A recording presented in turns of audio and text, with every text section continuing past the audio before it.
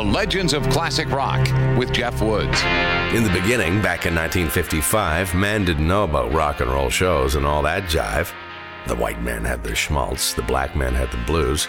Nobody knew what they were going to do, but Tchaikovsky had the news. He said, let there be sound, light, drums, guitar. Let there be rock, as the song goes. And it came to pass that rock and roll was born. Out of not only the blues and jazz and gospel, but western swing and country too. You hear all of it in one of the earliest rock and roll hits, Rock Around the Clock by Bill Haley and the Comets. When it first came out in 1954, nobody cared. Then it was used in a film called Blackboard Jungle, and it changed all that, pushed the song to number 1 for 8 weeks. Then legends like Chuck Berry, Elvis Presley, Little Richard, Jerry Lee Lewis, Carl Perkins, Fats Domino, all helped give rock and roll its momentum.